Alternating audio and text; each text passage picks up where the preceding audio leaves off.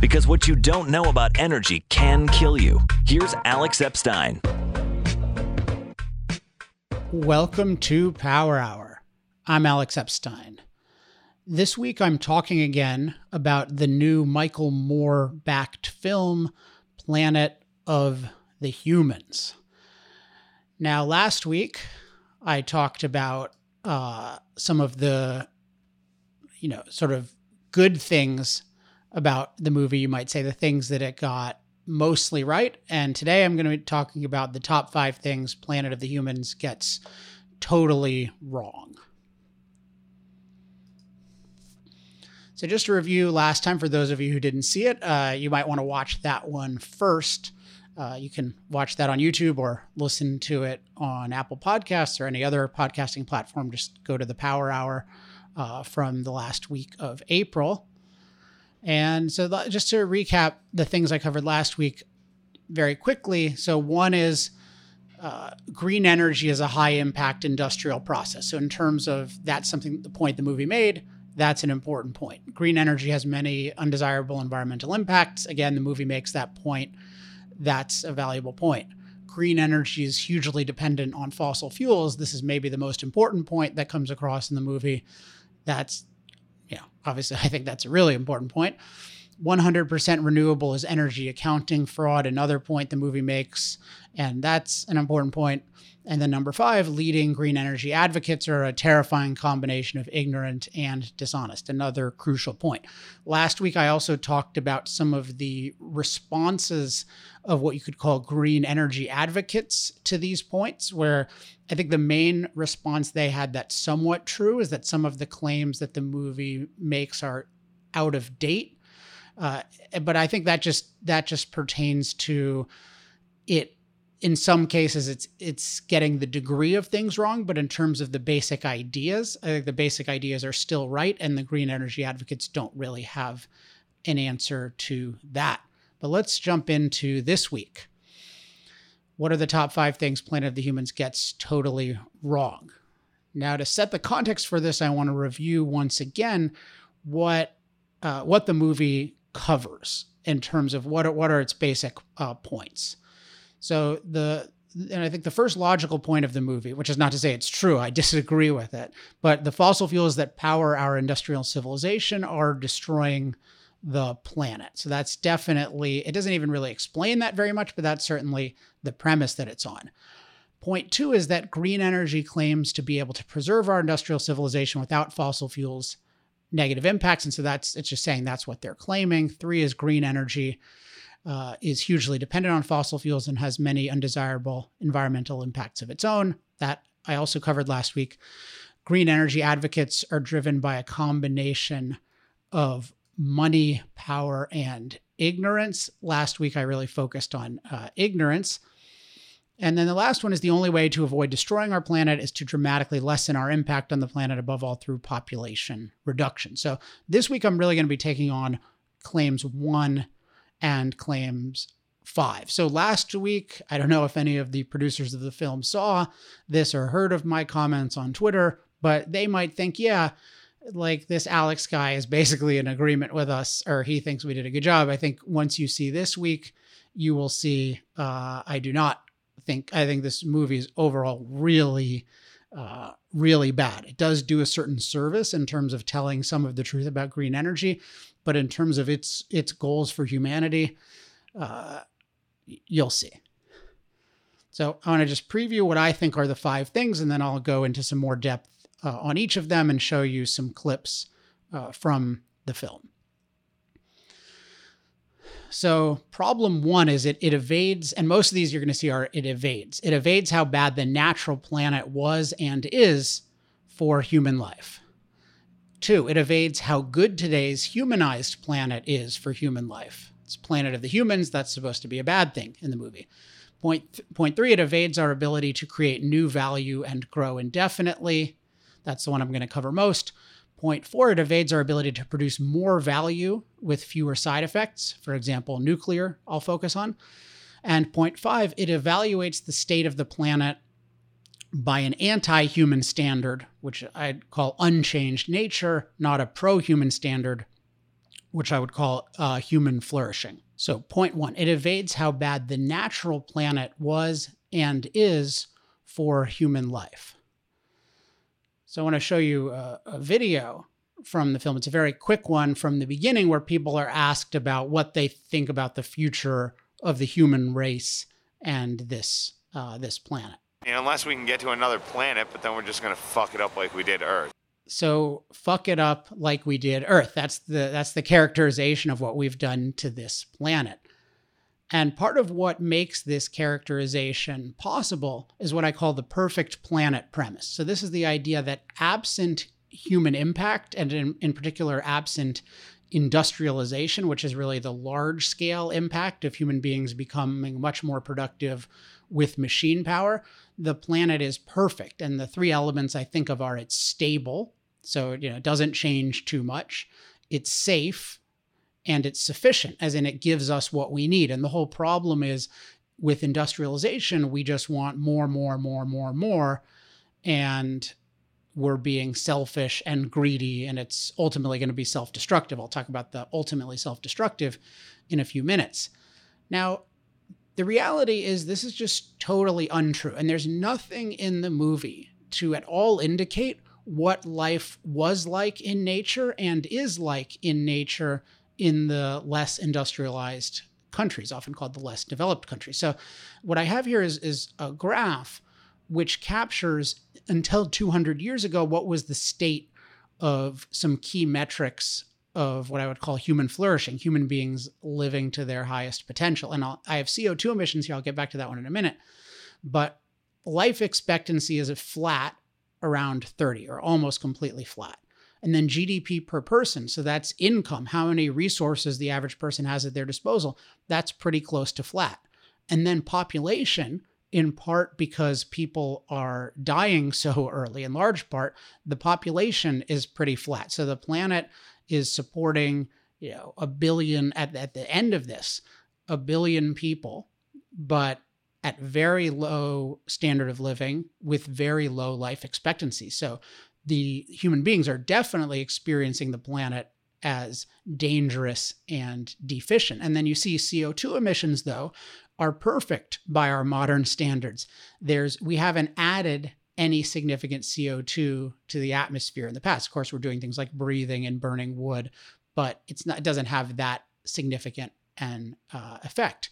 But notice that as CO2 emissions are really low, life is really bad for people. And so that's not to say that you couldn't have a future where we had low CO2 emissions and life was good, but you would need the key ingredient of industrialization, which is really the focus of this movie in terms of why that's so bad. Not just CO2 is a challenge, but industrialization as such is bad. And yet the pre-industrial and non-industrial planet is really a bad place for the average human being to live. Some people on this, in the natural state of things, live in a way that we would recognize as pretty good, but those people are overwhelmingly the powerful, as in they command the power of other human beings to produce for them, and then those other human beings are largely being exploited.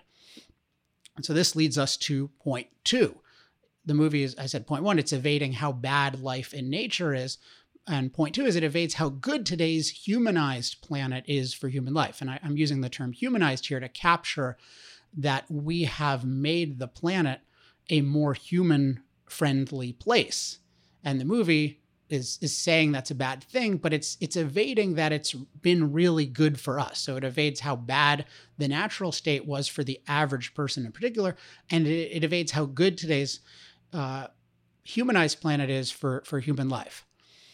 So I think the most telling quote of the movie is where the director, Jeff Gibbs, talks about what he calls the most terrifying realization I've ever had. So you think about what's the most terrifying realization I've ever had. And let's look at this and watch this carefully, what he thinks is terrifying. It took modern humans tens of thousands of years to reach a population of 700 million. And then we tapped into millions of years of stored energy known as fossil fuels. Our human population exploded. It increased by 10 times in a mere 200 years.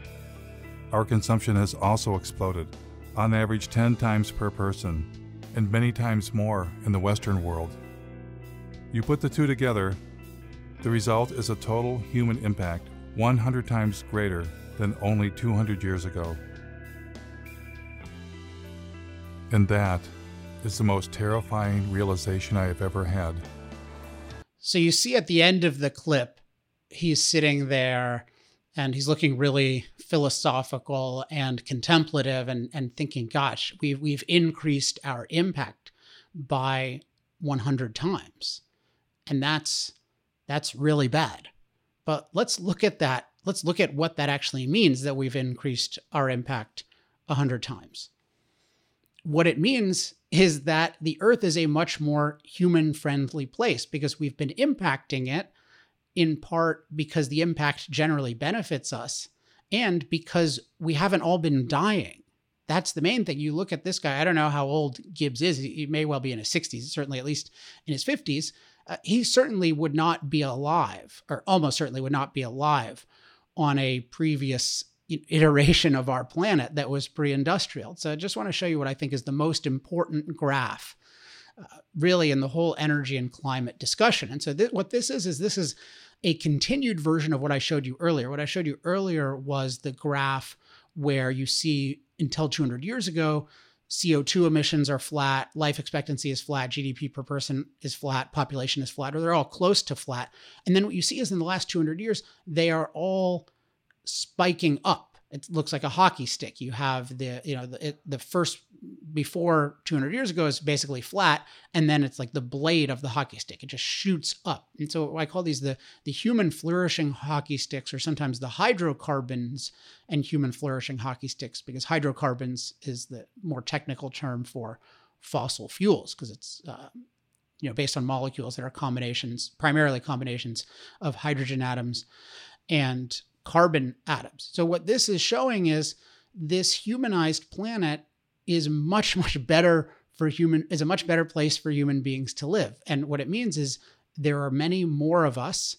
And yet, despite the fact that there are many more of us, we live a lot longer and we have a lot more resources at our disposal. That's what GDP per person means. And that means we have a lot more opportunity.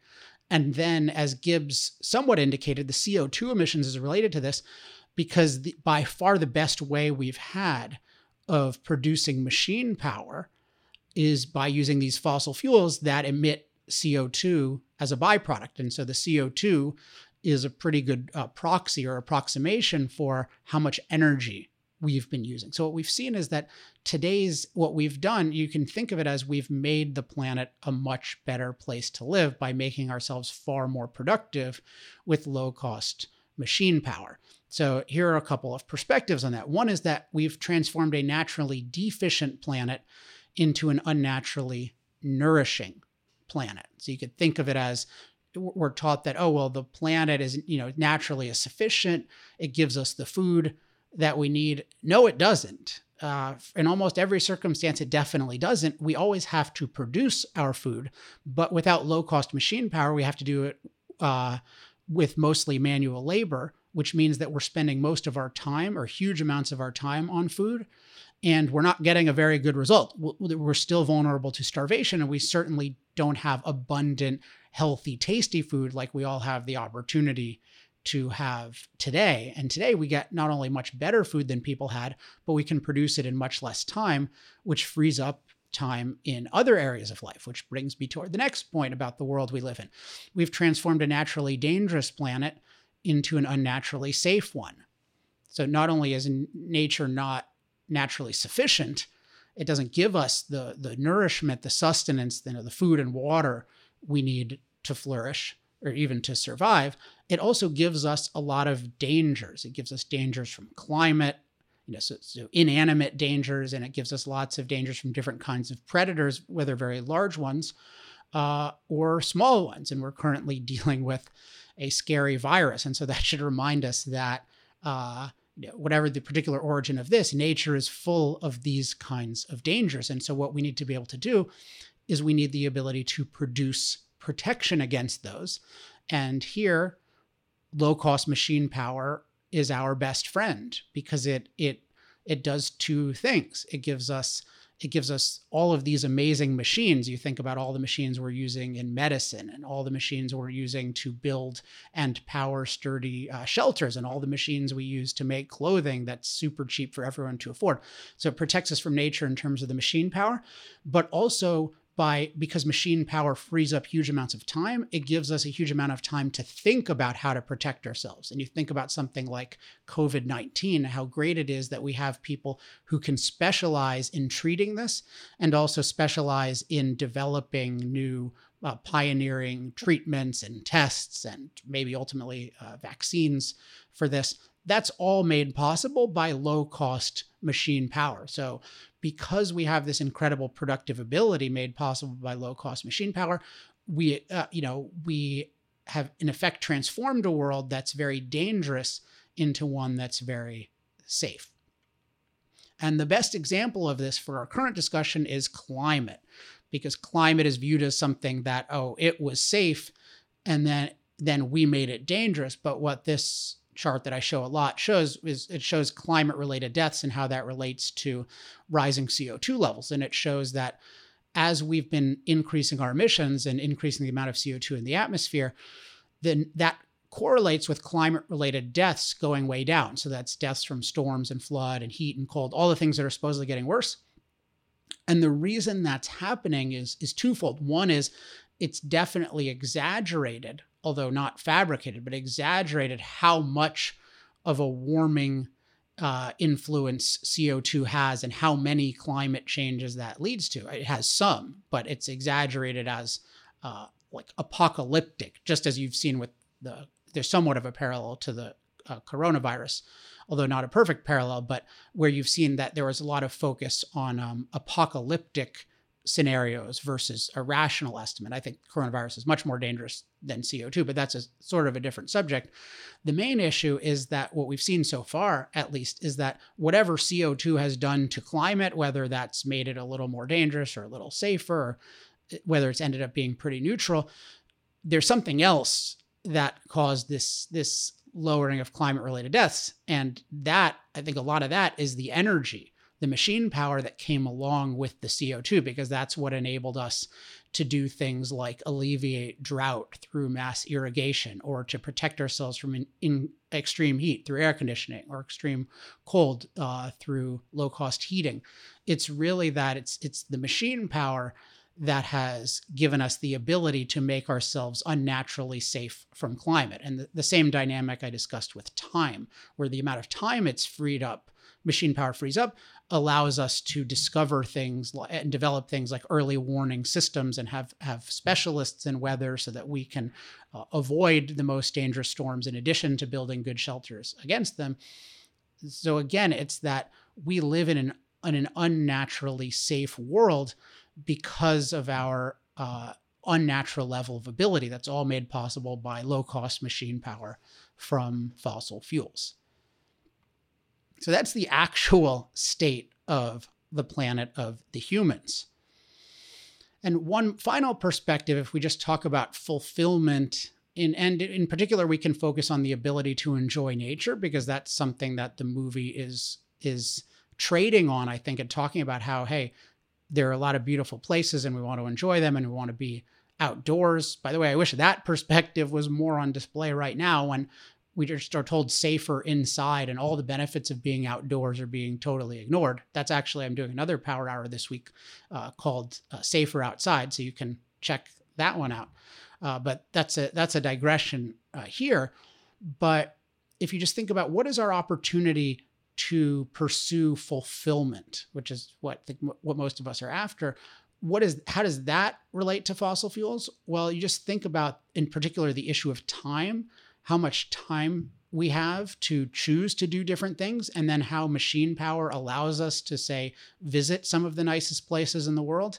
There are so many ways in which having low-cost machine power makes us actually able to enjoy the natural world, and more broadly, to just have so many options in life, both in terms of all the different productive careers we can pursue with machine power versus when pretty much everyone was a farmer. And then in terms of all the leisure opportunities, all the vacations we can take, all the nice things we can do at home, even just something like surfing, which I've taken up recently. Just think about how are those boards being produced at low cost? Well, it's because all the different materials and the process of assembling them is powered by low-cost machine power, and fossil fuels are by far the lowest cost source of machine power for billions of people. So we're going to talk in a second about the future and is this sustainable? But even if you think there's something unsustainable, you have to acknowledge that we live in an amazing world. It's great for us to be empowered. And importantly, billions of people are still unempowered. They have little or no electricity. They're heating their homes and cooking their food with wood and animal dung. If you're actually concerned about human beings, you need to acknowledge both how much progress we've made in terms of improving the planet so far and how much more progress there is for other people. And this movie acknowledges none of that. So that's why I keep using the term evades. One final perspective on this is that the world today is a rapidly progressing world. So I think of it as we've transformed a stagnant way of life into a rapidly progressing way of life. And that's something that the more natural state, the quote unquote sustainable state, that is a very stagnant state. You think of ancient cultures that last for thousands and thousands of years, or people doing the same thing repetitively at a very low level. Fossil fueled machine power has really changed that, because by making us so productive and freeing up so much time, we have so much time to think about new innovations. So we expect that there will be improvements and innovations in every aspect of life, but that's only because we have the time to do the mental labor, including the innovation that progress requires. And so then you might be wondering, well, isn't all of this unsustainable? So again, I think it's important to say first we have to acknowledge how good it is. And then if it's unsustainable, then the point would be, well, it's amazing, but unfortunately it can't continue, or it can't continue in exactly the way it's going. But if you don't acknowledge that it's amazing, there's a big disconnect between you and valuing human life, which I'll talk about at the end, that I don't think the makers of this movie do value human life. So this brings me to the third evasion that I think is behind this claim of unsustainable, which is the movie evades our ability to create new value and to grow indefinitely. So I want to show another video. There is a way out of this. We humans must accept that infinite growth on a finite planet is suicide. We must accept that our human presence is already far beyond sustainability, and all that implies. So we need to accept the limits, finite planet. So what's going on here? One thing that's worth noting is that these claims about finite planet, we can't really grow, it's unsustainable, these have been going on since the beginning of freedom and the beginning of capitalism, which is really the economic system that flows from people being free to produce and trade. And there have been these continuous claims of, it's going to run out, it's going to run out, it's going to run out. And it keeps getting better and better. And one perspective is, well, we're right, we're just too early. But I think if one is wrong for so long, one should think about, and part of a tradition that's wrong for so long, one should think about, do we have any false assumptions here? And the false assumption here is really that human beings are parasites, that we are just like all the other animals. We feed off an environment. We're like bacteria in a petri dish. And so once, the bacteria will eventually run out of things to feed off, and then it will die. And the reality is human beings are fundamentally different than the other species because we are producers. We're not parasites. And what we do is we create resources. We create resources. And the way we do this is we transform raw matter and energy into valuable resources. So an example of this is oil.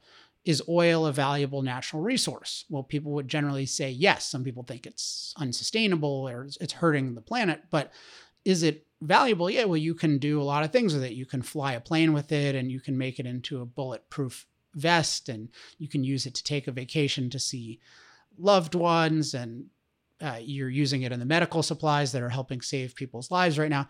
So oil is a valuable resource, but if you look 200 years ago, it wasn't a resource. It was considered useless. Why? Because it wasn't a resource until human intelligence figured out how to transform the raw matter and energy in the oil into a valuable resource. And so this is the human beings are resource creators. So when we think about our future, we should think not in terms of just what are the things we currently know how to use as resources, but also if we're free to think and innovate, what are the unlimited other forms of things that will be resources? Like it might be in the future, well, just water can be transformed into energy. If we could unlock the atomic energy in water, certainly with nuclear energy, there's just a huge amount of raw material that we can increasingly harness into energy. One economist, George Reisman, once, this is an approximate quote, described the Earth is just a ball of matter and energy. So it's just a ball of potential resources, and there's really no limit to what human ingenuity can do with that ball. And then we think about, well, all the other planets and then all the incoming matter, including the sunlight, like what we can do with just the incredible amount of currently unused and unusable raw matter and energy. If we have intelligence, we can continually create more resources. And this explains human progress, that we are what Julian Simon called the ultimate resource. The human mind gets better and better at transforming raw matter and energy into valuable resources. Now, the whole movie just is either totally ignorant of or totally devalues humanity's productive ability. It's just a thread throughout. It's just the whole thing is we're parasites. We're living off the earth. We're taking too much. It's going to run out. End of story. They just act like the last 200 years of history hasn't happened, including 200 years of catastrophist predictions of running out of stuff hasn't happened. So yeah, it's just a total evasion. Now I want to show another video that really captures this. The current acres of actively farmed land, that is peaked also. So this was a claim about agriculture. It's saying, okay, well, but it's the similar idea for everything else. You know, we're running out of food. Nature gave us a certain number of acres of land, and now we're not using as many, so we must be running out. And what's actually happening is we're producing more food than ever. The average person is better fed, and there are more people than ever on this planet. And so we're producing more and more food. So what's going on with the land? Well, instead of just assuming that, we must be running out of land, maybe it's that we're using land more efficiently.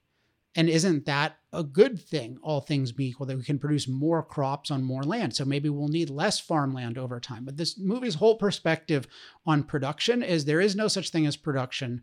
There's just parasitism, and it just takes random things out of context to say, oh, this is going down, and it's peaked, and it's going to continue to go down, versus recognizing that, no, humans' productive ability continues to go up.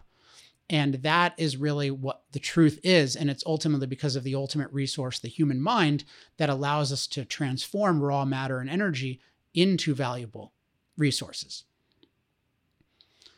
Now, there's another clip here that particularly pertains to the issue of oil, which is interesting because part of the idea of the movie is, well, we're going to run out of oil. And this was an interesting clip, I thought, for them to select to make this point.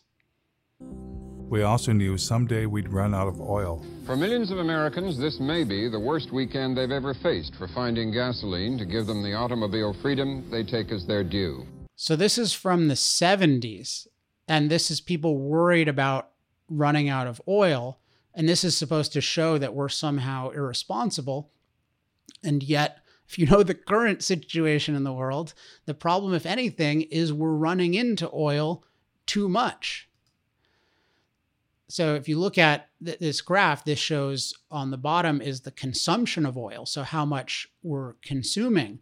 And then above that is that's way higher and continues to go up is what are called proved reserves. And so proved reserves are basically, you can think of it as an inventory, the amount of oil resource that we consider as available to us. Now, how is it possible that the more oil we use, the more oil we have? Well, it has to do with resource creation. The amount of oil that's available to us is a function, most importantly, of our resource creation abilities. It turns out the world has tons and tons and tons, I mean, more than that, obviously, of what you can call raw oil or raw hydrocarbon, that where oil exists somehow. 10 plus times more than we've used in the entire history of civilization. But the key is, do we have the resource creation abilities to extract it and use it at a low cost compared to the alternatives? And what's happened is the oil and gas industry exercises tons and tons of ingenuity to figure out more and more efficient ways for us to access what was once difficult to access oil. And yet this movie ignores our improving resource creation when it comes to oil and gas, but with everything. So it doesn't recognize we can not only get better and better at producing oil and gas resources, but at the same time, we can get better at figuring out how to get energy from other things.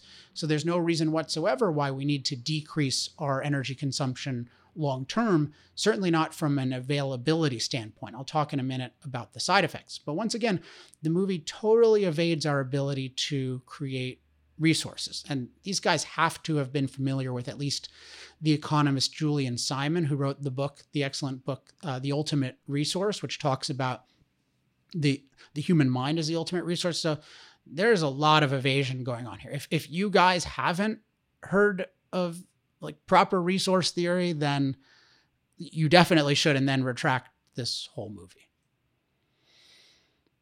So now we've talked about the sustainability point. There's no reason to think that we're going to lack resources to be, to do what we currently do and even to do more.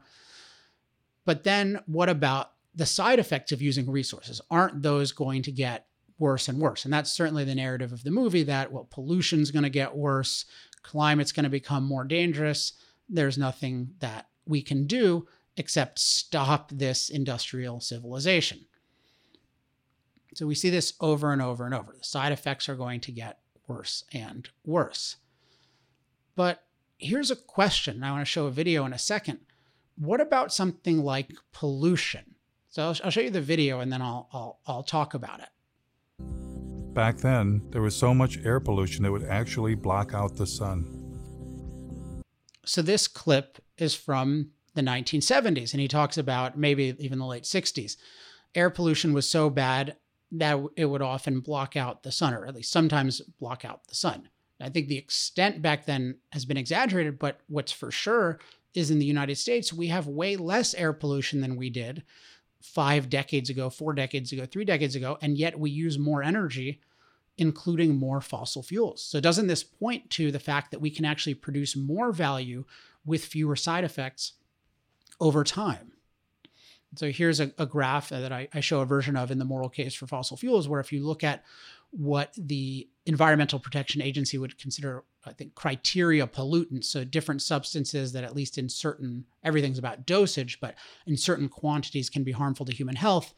So, nitrous oxide and sulfur dioxide, which is involved in smog, and some of these other ones, carbon monoxide, these have all been going down even as fossil fuel use has been going up. So it's just a huge evasion to think that it's inevitable that if we're becoming more productive, then the side effects have to go up. Because what being productive, you can think of the essence of it, at least in the physical realm, is we're transforming matter from a less valuable form to a more valuable form. And part of that is that the end product is more valuable, but part of it is the process has fewer negative impacts. And the more intelligent we can become in terms of how to transform nature, you can think of it as how to manipulate matter, the better we become at getting more value. And as part of that is getting fewer side effects. And that's what human ingenuity does. That's part of our resource creation ability, is to create more value with less of a side effect. And I just want to show you one more video on this, which just totally, once again, totally evades this capability of human beings.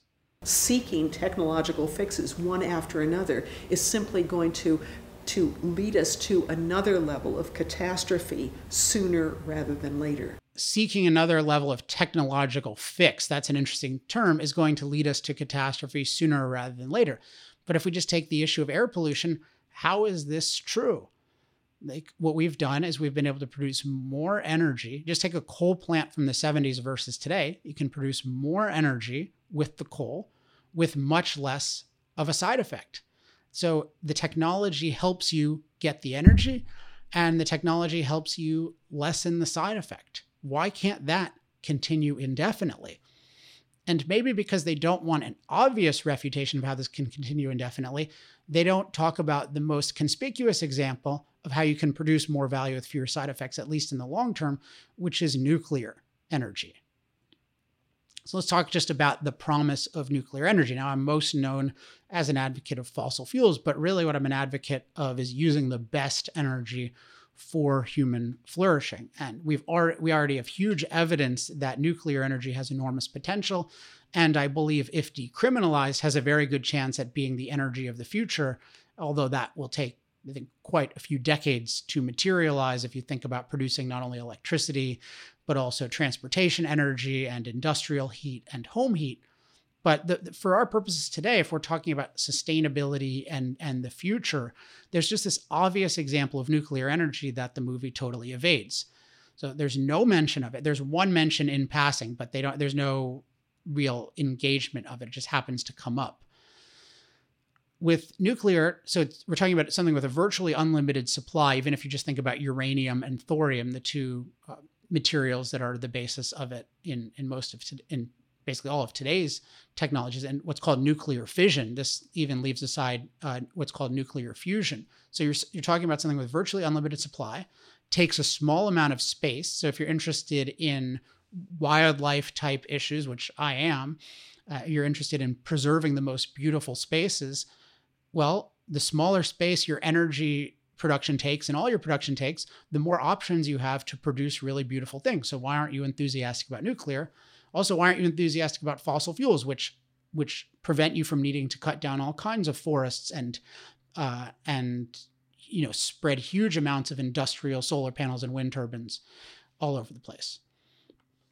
There's very little pollution in terms of emissions because the way that nuclear works, it's not burning something. It involves generating heat. So it's similar to burning fossil fuels in that respect. So it turns a similar kind of what's called a turbine using what's called a heat engine.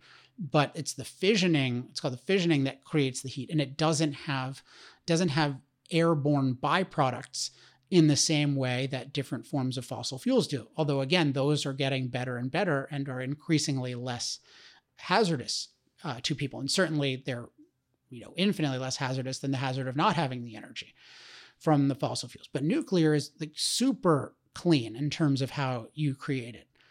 And then in terms of CO2, which that's different from air pollution type things, but it's so insofar as people are concerned with CO2 emissions, so there's no issue with those at the concentrations we're talking about today with breathing, but people are concerned with warming. Well, if you're concerned about that, then nuclear, the process of generating energy, has no CO2 emissions, and then the process of building the thing overall leads to very little CO2 emissions compared to the alternatives, including to solar and wind, which are parasites on fossil fuels. So you can't think of their CO2 emissions absent the CO2 emissions that are coming from the fossil fuels that they are parasites on. And yet, no mention of nuclear. So what is going on here? And so point 5, and this is the most important point, is why this is all happening, why these evasions are happening from these smart people who have been in the world of energy and environment for a long time. So I think the most important point about the movie is it evaluates the state of the planet by an anti-human standard, namely unchanged nature, not a pro-human standard, human flourishing. So there's this question, and this is, I'm bringing this up as the most important because there's this question of why do the movie makers evade reality so much? So data point 1 that leads me to my conclusion is there's just a cavalier endorsement in the movie of population reduction. You're just seeing that it's just treated as, yeah, this is a totally reasonable thing to lessen the number of people on this planet. So I'm going to show you just a clip, and this comes up repeatedly in the movie. As a global community, we really have got to start dealing with the issue of population. Population growth continues to be not the elephant, the herd of elephants in the room. Can a single species that's come to dominate an entire planet Be smart enough to voluntarily limit its own presence. Notice they're just talking in the abstract and in a about there's too many people. And what does that mean? These are alive people that they're talking about. And these people are mostly old people. They're people who've totally benefited from the freedom to have kids and to have your kids grow up and hopefully grow old. And yet they're just totally cavalierly talking about, yeah, let's reduce the population of the world. And as I said before, there's a lot of evidence that the population of the world is more than sustainable. It can continue to progress as long as we are free to be productive, to create new resources. And yet they're just so cavalier about, oh yeah, we just need to get rid of a bunch of people. Now, the filmmakers afterward in an interview, at least in the one I saw and probably in others, said, yeah, we didn't advocate any specific population reduction, but what is the possible takeaway when you see every expert I talked to? I don't know who they talked to, because there are a lot of people who know a lot who would say that that is not a moral or, quote, necessary thing to do. So that's point one that shows there's real non-valuing of human life going on here. And then data point two is the clip I mentioned earlier, or I showed earlier, where Jeff Gibbs, the maker of the movie, says he describes the hockey sticks of human flourishing. So the planet being able to support more people with higher life expectancy, with more resources, that's the most terrifying realization I've ever had. Now, if human life improving dramatically is the most terrifying realization you've ever had, and the reason is because we've had a lot of impact on the planet, what does that mean? That means that you are not evaluating the planet by a human standard or a human measure. You're not evaluating the planet by how good is this for human flourishing, because it's so much better for human flourishing and it was so bad for human flourishing by our standards in the past. And what they're doing is he's saying, my standard is minimum impact or unchanged nature. Notice he's saying it's terrible because our impact has gone up by 100 times. So what does that mean? It means his standard by which he's measuring the earth is how little impact. The less impact we have, the better. Well, what is the logical extension of that? That means poverty and ultimately death. So what they're calling sustainability isn't sustaining or improving human flourishing. It's sustaining unchanged nature, which means, but nature excludes human beings in this view. So it's sustaining the non-human. It's a very deeply anti-human perspective.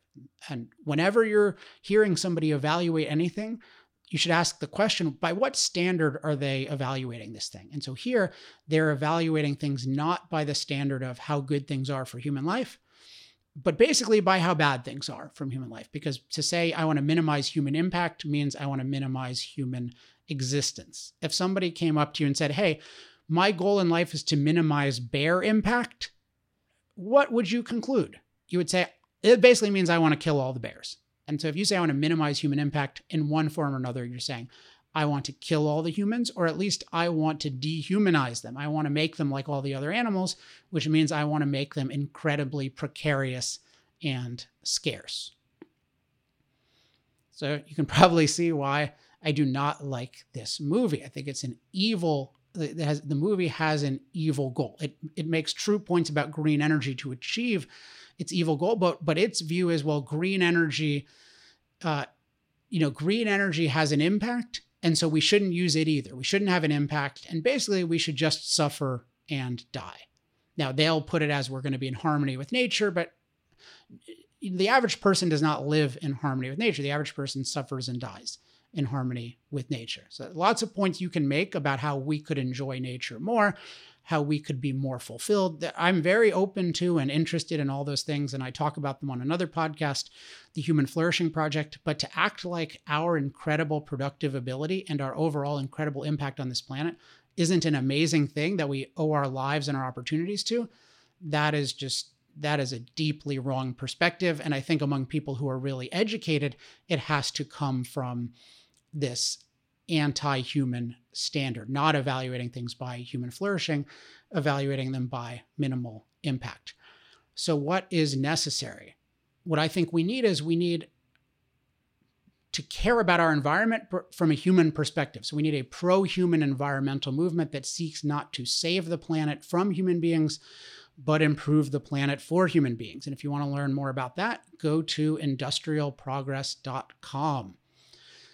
That is my show for today. As always, if you have any questions, comments, love mail, or hate mail, you can email me at alex@alexepstein.com. You can get The Moral Case for Fossil Fuels, my book, on Amazon. You can get our newsletter at industrialprogress.com. That's the best source of weekly information. If you want to learn about speaking or media, go to industrialprogress.com/speaking. And if you want to support our work, go to industrialprogress.com/accelerate. That's industrialprogress.com/accelerate. I've got another bonus episode of Power Hour this week, so look out for that one. That one is called Safer Outside. I'll be back next week with another topic. Hope you enjoyed this one. Until next week, I'm Alex Epstein. This has been Power Hour. Power Hour. Life, liberty, and the pursuit of energy. Power Hour. The antidote to shallow thinking about energy issues.